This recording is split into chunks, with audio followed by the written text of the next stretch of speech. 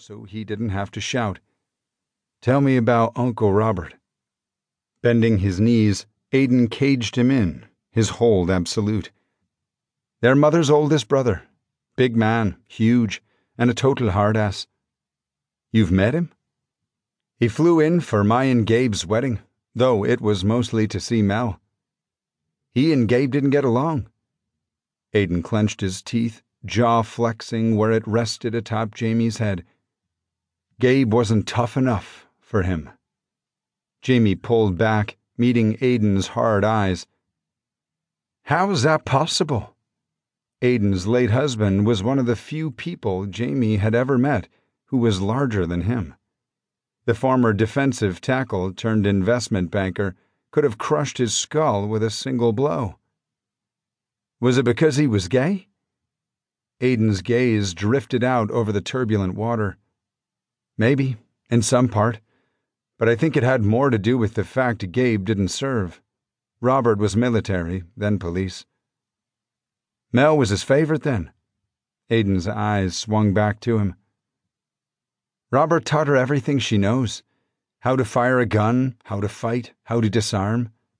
She came into the academy knowing all that. She was terrifying.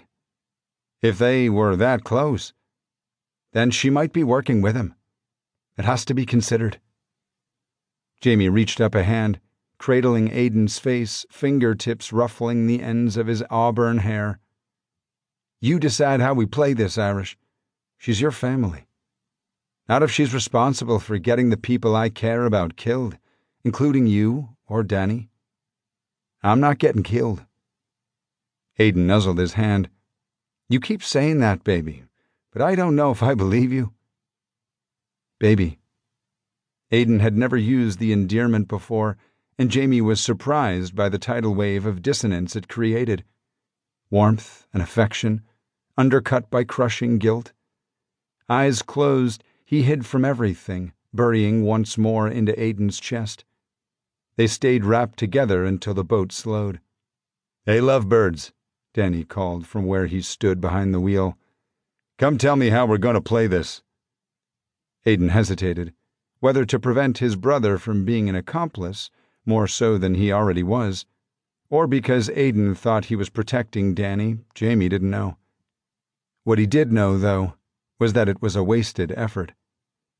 Danny was going after the woman he loved, one way or another. There'd be no telling him to stay behind. Danny had faced down a bomb with Mel and Aiden. He wouldn't stand down now. "It's Mel," Jamie said, voice lowered so only Aiden could hear. "Your brother, the hapless accomplice, is in this, whether you want him to be or not. Given this," he waved at their luxurious, under-the-radar chariot, "and the other skills he's proved the past several months, he's not so hapless after all. Lockpicking does not qualify him to storm Robert's compound.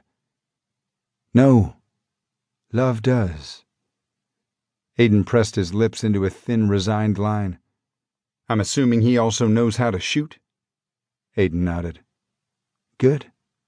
Jamie put a hand on Aiden's shoulder and wobbled to his feet. "Come on, then." Aiden stood, wedged a shoulder under his, and they crossed the deck to Danny. "Pen and paper?" Danny said.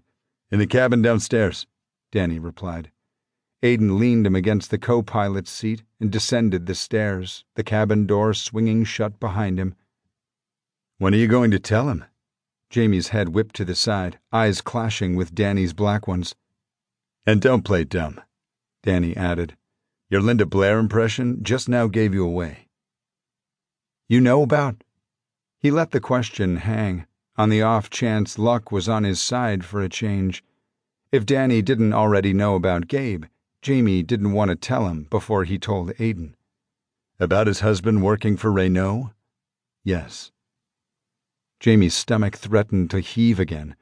There was no chance Aiden wouldn't learn the truth before sunrise, that Gabe had laundered money for Pierre Reyne through holding companies the terrorists used to leverage his pawns, the truth Jamie had known for months and kept from Aiden. "I overheard you and Mel on the phone," Danny said. "Night before last."